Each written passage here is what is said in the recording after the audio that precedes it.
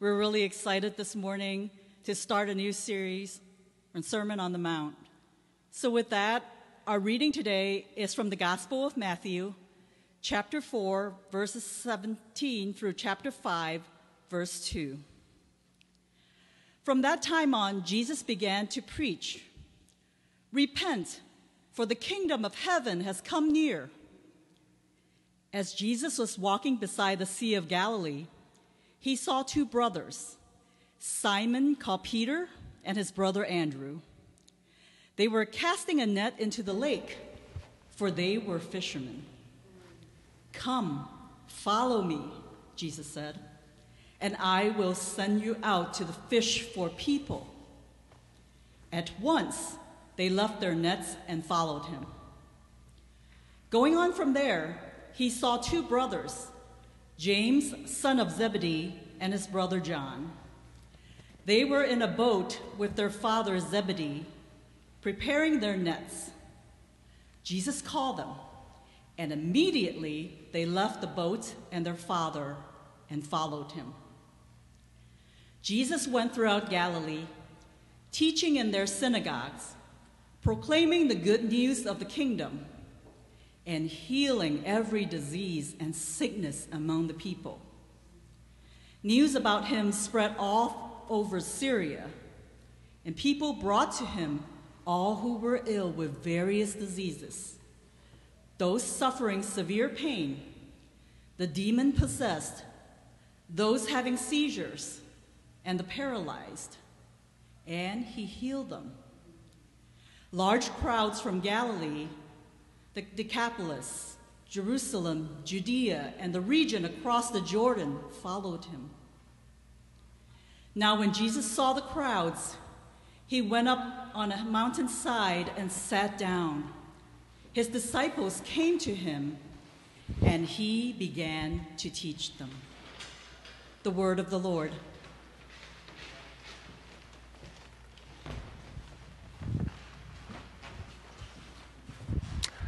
Well, this morning I want to talk about redemptive stories.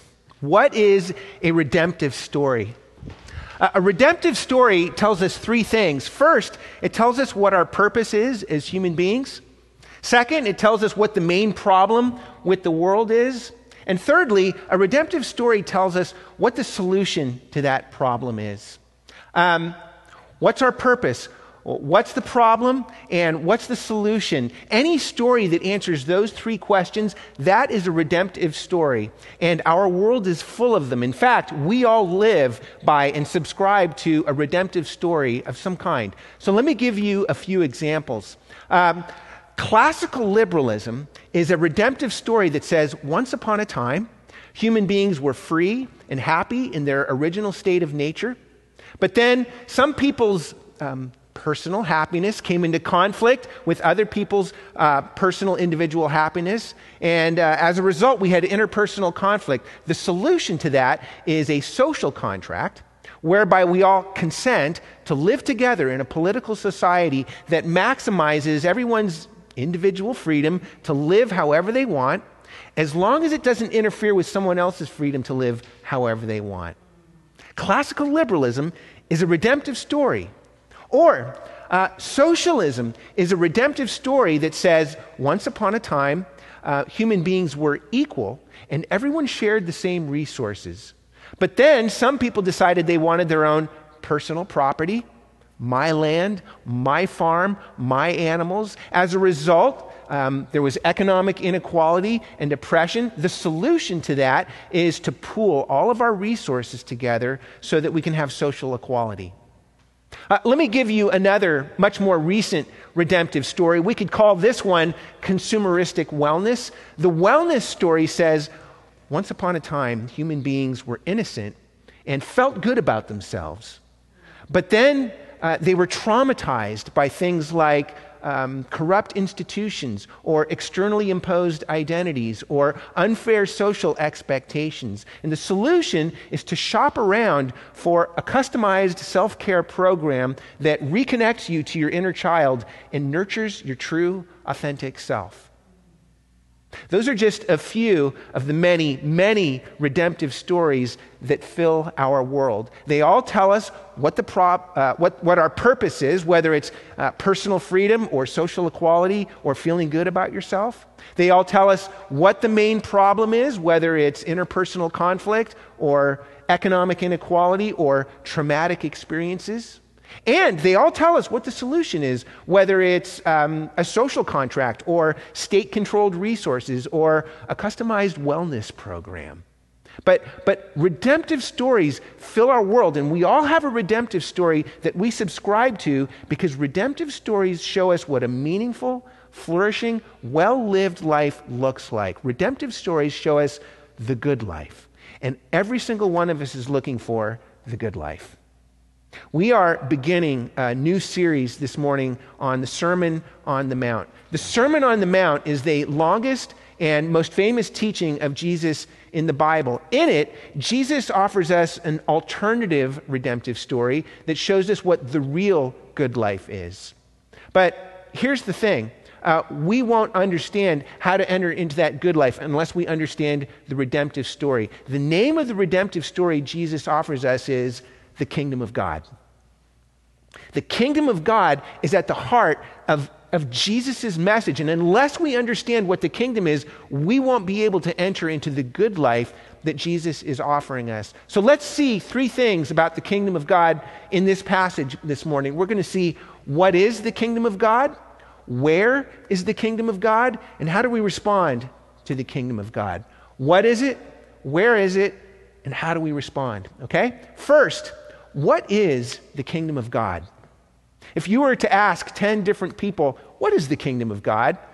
You would probably get 10 different answers to that question, including probably a few people who would have enough honesty to say, I have no idea what that is. When Jesus began his public ministry, the first words out of his mouth were, repent, for the kingdom of heaven has come near. Now, real quick, here it says kingdom of heaven, and I've been talking about the kingdom of God. Those both mean the same thing.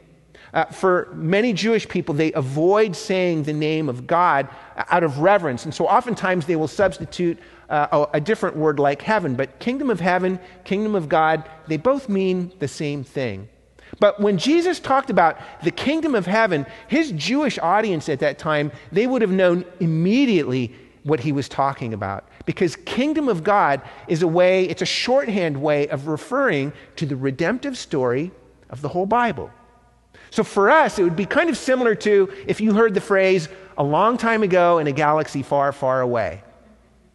As soon as you hear that, you immediately know exactly what that's talking about. It's talking about a very specific story, Star Wars, with very specific characters and events and goals. The same thing is going on with Jesus when he talks about the kingdom of God. Kingdom of God is a shorthand way of referring to the redemptive story of the whole Bible. Once upon a time, God created the world good, and human beings lived in harmony with God, with ourselves, with others, and with the whole created order around us. But because we wanted to run the show, because we rebelled against God, as a result, the whole world is falling apart. Evil, suffering, sickness, disease, and death. The whole world is falling apart. The solution is one day God is going to come. He's going to exercise his kingly power in this world, defeat all of our enemies, and bring healing and renewal to the world. That's the kingdom of God. The kingdom of God is the kingly power of God defeating our enemies and bringing healing and renewal to the whole world. But now we have a problem. Because when Jesus showed up, at that point in history, Jewish people had been living under oppression for hundreds of years. Military oppression, political oppression, economic and cultural and racial oppression. So when they heard Jesus talking about the kingdom of God, they knew, oh, that means that God is going to defeat our enemies and bring healing and renewal to the world. But for them, that redemptive story had gotten twisted into a story whereby they thought, okay, the enemies that God is going to defeat, that's the Roman Empire. And this world of healing and renewal that God is going to bring, that's going to be for us, the nation of Israel, but not for anyone else. In other words, the redemptive story of the kingdom of God had gotten shrunk down to a tribal, nationalistic vision of political revolution that meant replacing one regime with another. Now, before we see how Jesus addresses that distortion, we have to pause for just a moment, because you realize this is describing us too. I mean, just look at our world. We have grown increasingly tribalistic, not just culturally, but especially politically. For many people who lean right, there's a growing nationalistic fervor. For many people who lean left politically, there's a growing revolutionary fervor. You see, it's not just right or left. This is all of us. We all have a tendency to see our enemies as the people in the opposing tribe. And we also all have a tendency to think of a world of healing and renewal as being the triumph of our political vision over against others. But when Jesus comes, he challenges our ideologies, and he offers us a radically different vision of what defeating our enemies and healing the world actually looks like. Because we see exactly what Jesus means by this in this passage. Jesus doesn't just talk about the kingdom of God. Jesus shows us the kingdom. So for instance, if you look at verse 24, it tells us that the people brought all who were ill with various diseases, those suffering severe pain, the demon-possessed, which is talking about the evil oppression, those having seizures, and the paralyzed, and he healed them. Now think about this. These are the enemies Jesus comes to defeat. What are these enemies? It's not other people. These are enemies of evil, suffering, sickness, sin, and death. They're not other people. These are the enemies that Jesus comes to defeat. You know, Jesus was famous for being a miracle worker. But the miracles of Jesus were never just raw displays of power that he was doing for the sake of impressing people, like flying through the sky or making the sun do backflips. No. The miracles of Jesus were always signs pointing to the kingdom that he was bringing, signs pointing to a world where sickness would be healed, where evil would be defeated, and where the whole world would be renewed. Those were the things that the miracles point to, the renewal of the world. And notice also that it's not just for one special people group, it's for everyone. So in verse 25, it tells us that when Jesus was doing all of this, it says large crowds from Galilee, the Decapolis, Jerusalem, Judea, and the region across the Jordan, they all followed him. Now, if we were to put all of this up and show it to you on a map, you would see that this is not just the nation of Israel. This is everybody in the ancient world at that time. In other words, the kingdom of God is not just some tribal nationalistic vision. It is a multi-ethnic, multicultural vision of healing and renewal for the whole world. That's the kingdom of God, and that leads to our next point. We've just seen what is the kingdom, but secondly, we need to see where is the kingdom. Specifically, here's the question. What does Jesus mean when he says, "Repent, for the kingdom of heaven has come near"? Remember the redemptive storyline of the Bible we were just talking about. The kingdom of heaven means that God is going to come, defeat our enemies, and bring healing and renewal to the world. Now, most people back then would have understood this to mean that it was all going to happen all at once. That when God shows up, boom, world made new, it's all happening immediately. But it's very interesting the way Jesus says it. He says the kingdom has come near. In other words, he's saying the kingdom has come, but not fully. It's here, but only partially. It's beginning its work right now, but the fullness of that work is not completed quite yet. So one of the most helpful ways, personally, that I like to think about this is a sunrise. You know, when the sun just begins to pop up over the horizon, we don't get the full sun shining in all its brightness immediately, do we?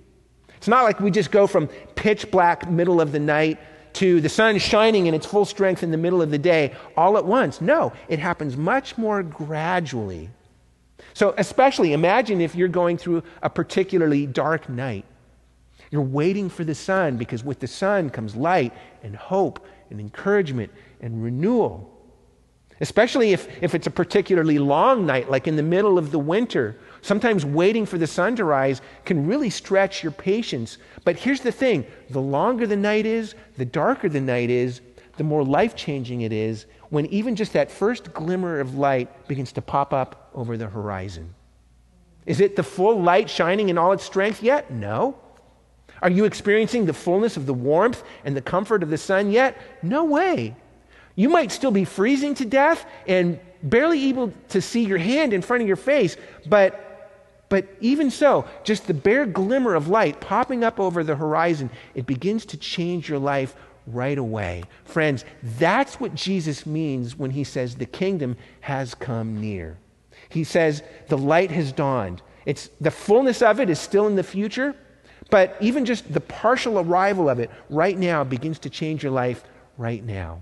But that's not all. When Jesus says the kingdom has come near, what he's really saying is the kingdom has come near because I have come near. I am the king. In other words, wherever Jesus is, the kingdom is. Wherever Jesus is, the kingdom is. That means that to come into the presence of Jesus is to come into the presence, the sickness healing, evil defeating, world renewing presence of God himself. Wherever Jesus is, the kingdom is. And boy, we really see that coming out in this passage. If you look at the beginning of chapter 5, it tells us that when Jesus saw the crowds that were following him, it says he went up on a mountainside and sat down. His disciples came to him and he began to teach them. Now, when it says that Jesus went up on a mountain and sat down, you and I would look at that and we would say, okay, big deal. But for any Jewish person back then, this would have been bursting with meaning. Because mountains in the Bible are very important places. In the Bible, the mountain is where you meet God. So for example, in the book of Exodus, God rescues Israel out of slavery in Egypt. He leads them into the wilderness and he takes them to Mount Sinai, the mountain of God. And it's on the mountain that the presence of God comes down. And when the presence of God comes down on the mountain, he gives them the law. He gives them the 10 commandments. Basically, it's God's vision for how he wants his people to live the good life. So when Jesus goes up on a mountain and sits down, do you see what's happening? This is a way of saying that to come into the presence of Jesus is to come into the very presence of God himself. That's what's going on here. Wherever Jesus is, the kingdom is. Now, here's why this is so important for us. On the one hand, there are many people who would say, look, Jesus was a wonderful ethical teacher, and the Sermon on the Mount is the example par excellence of Jesus' ethical teaching. Now, there's no doubt that the Sermon on the Mount is full of ethical teaching, and we're going to do a deep dive into that over the next several weeks. But here's the problem. If we say that Jesus is only an ethical teacher, that he's only a teacher of abstract moral principles, and that we just apply those teachings and principles to our life and to the world, then what that means is the really important thing is the teaching, but not the teacher. But this passage is showing us that to separate Jesus from his teaching is a profound mistake. Wherever Jesus is, the kingdom is. That means that if you try to separate Jesus' teaching from him, that you will never be able to find either. In other words, if you try to take Jesus' principles and apply them to your life in order to find a good life, you will neither find the life that you're looking for because you're not finding it in Jesus. Because Jesus says, not just, I will show you the good life. Jesus is saying, I am the good life. It's in me. You cannot separate the life I'm offering you from the life that's in me. Wherever Jesus is, the kingdom is. So that's one problem. But the other side of the problem is this. There are many other people, and these are more people within the traditional, conservative, evangelical Christian world. They do have faith in Jesus. We do believe that Jesus is God, that Jesus is divine. But very often what that means is believing certain things about Jesus, especially believing that Jesus died to forgive us our sins, and if we believe certain things about him, then we'll go to heaven when we die, but our lives right now remain untouched, unchanged, because it's all about believing certain things in order to go to heaven when you die. Friends, many of you, maybe you're exploring faith and spirituality, maybe you're just beginning to check it out, but you may be suspicious about Christianity, maybe a little skeptical because you see the lives of many Christians and you see that they look just like the rest of the world, and a lot of times maybe even worse than other people in the world.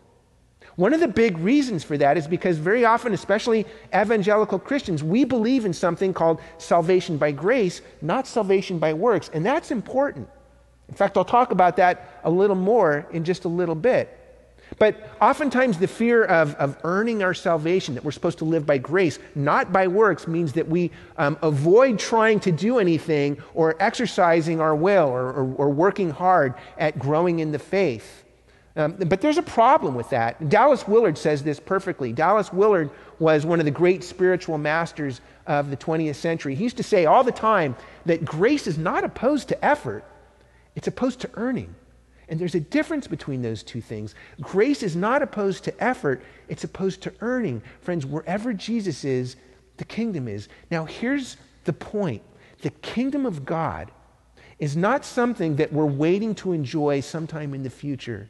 The kingdom of God is the immediate availability of the power and the presence of God to come into your life and begin changing you and healing you and transforming you right now. Many of you may have things in your lives you wish could change. Many of you may have things in your life you know that they need to change, and yet you are struggling with those things. I want to encourage you that the kingdom has come near. That means that the kingdom of God, the life and the power and the presence of God is available to you right now to bring change and healing and renewal to your life. And that leads to our last point. We've seen what is the kingdom. We've just seen where is the kingdom. But lastly, how do we respond to the kingdom?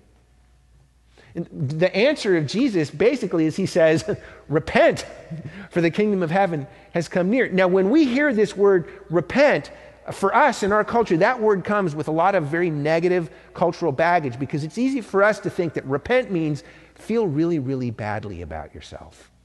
Especially in our culture, which is, again, a very therapeutic, affirming, wellness-oriented culture, which encourages us all that we have to feel good about ourselves. To hear the word repent, to us, it just sounds offensive and self-harming. But that's not what repent means. Repent does not mean feel really badly about yourself. The basic definition, it literally means change direction. That's all it means. Repent means change direction. In other words, stop following one redemptive story and start following another redemptive story. That's what Jesus means by repent, change direction. In fact, we see really good examples of what this looks like in this passage. So, when Jesus first meets Simon and his brother Andrew, it says that they were casting a net into the lake, for they were fishermen. But then when Jesus sees them, he calls them and he says, come, follow me, and I will send you out to fish for people. It says that once they left their nets and followed him. Jesus says, follow me. Friends, change direction. Stop following one redemptive story and start following Jesus. And if you do that, what that means is you become a disciple. What is a disciple? You know, there's a big difference between being a disciple and just someone who's around Jesus. Just because you're around Jesus does not necessarily make you a disciple. So for instance, if we look one last time at the beginning of chapter 5, it says that when Jesus saw the crowds, he went up on a mountain and sat down, and his disciples came to him, and he began to teach them. So you notice that there are crowds there, and there are also disciples there. And when we get to the end of the Sermon on the Mount, we're going to discover that the crowds are still there. That means that there's a difference between the crowds and the disciples. What's a disciple? A disciple is an apprentice of Jesus. A disciple is someone who's learning to live the way Jesus lived. That means a radical change of direction. In fact, it means a radical change of commitment. You know, every human being is looking for certain things, especially we're all looking for security and we're all looking for significance. We're all looking for security, not just material and physical security, but also inner security. And we're also all looking for significance, a sense of worth and value and meaning and dignity as human beings. In our culture, you see that especially in our emphasis on identity. But every human being, we're all looking for security and significance. When Jesus says, come follow me, change direction and follow me, what he's saying is relocate your security and your significance in me. Relocate your security and your significance in me. So for instance, we see this with Simon and Andrew. When Jesus calls them to follow him, it says that they left their nets and followed him. Now, they left their nets. Understand, they were fishermen. And in that world, fishermen weren't rich, but they definitely made a decent living. They were kind of like small business owners.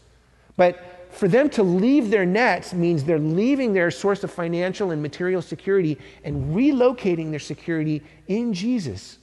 But that's not all. Notice when Jesus calls James and John, these two brothers, it says that they left the boat, that's their financial security, but it also says they left their father and followed Jesus.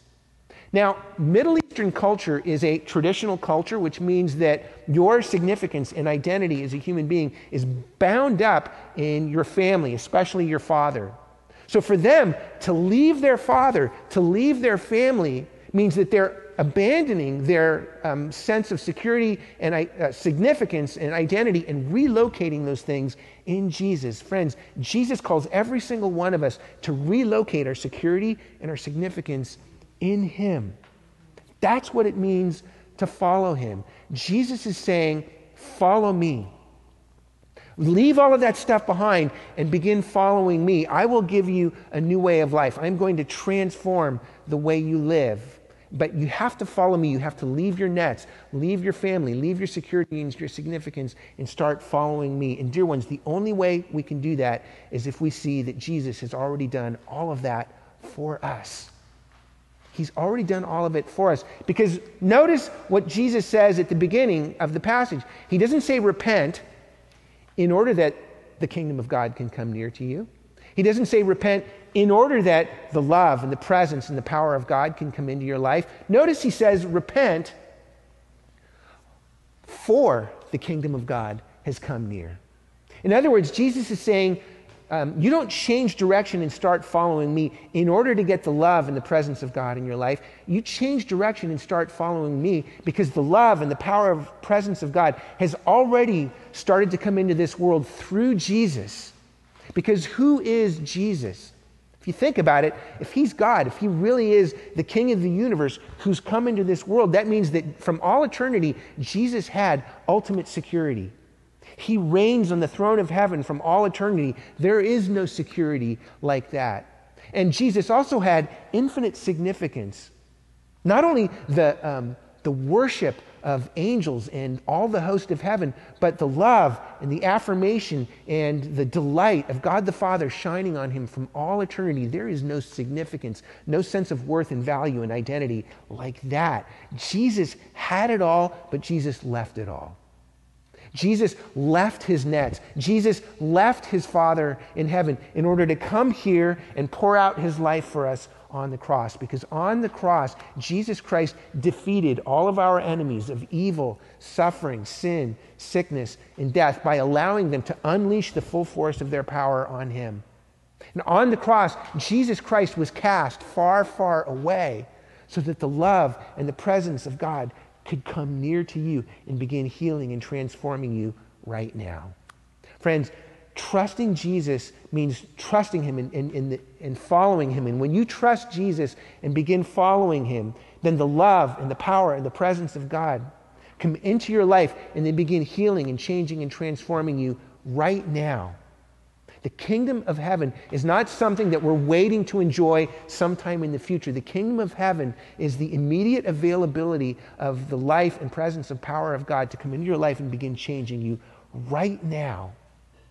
And so we're going to spend the next several weeks looking at what that means as we dig more deeply into the Sermon on the Mount. But this morning, I just want to ask you, are you willing to relocate your security and your significance in Jesus? Are you willing to do that? Because what this means is you got to step out on the road and start following him. Are you willing to relocate your security and your significance in him? The kingdom of heaven has come near. This is the life, the good life that you were created for, and it's available to you right now. Let's pray. Father, we thank you for your kingdom.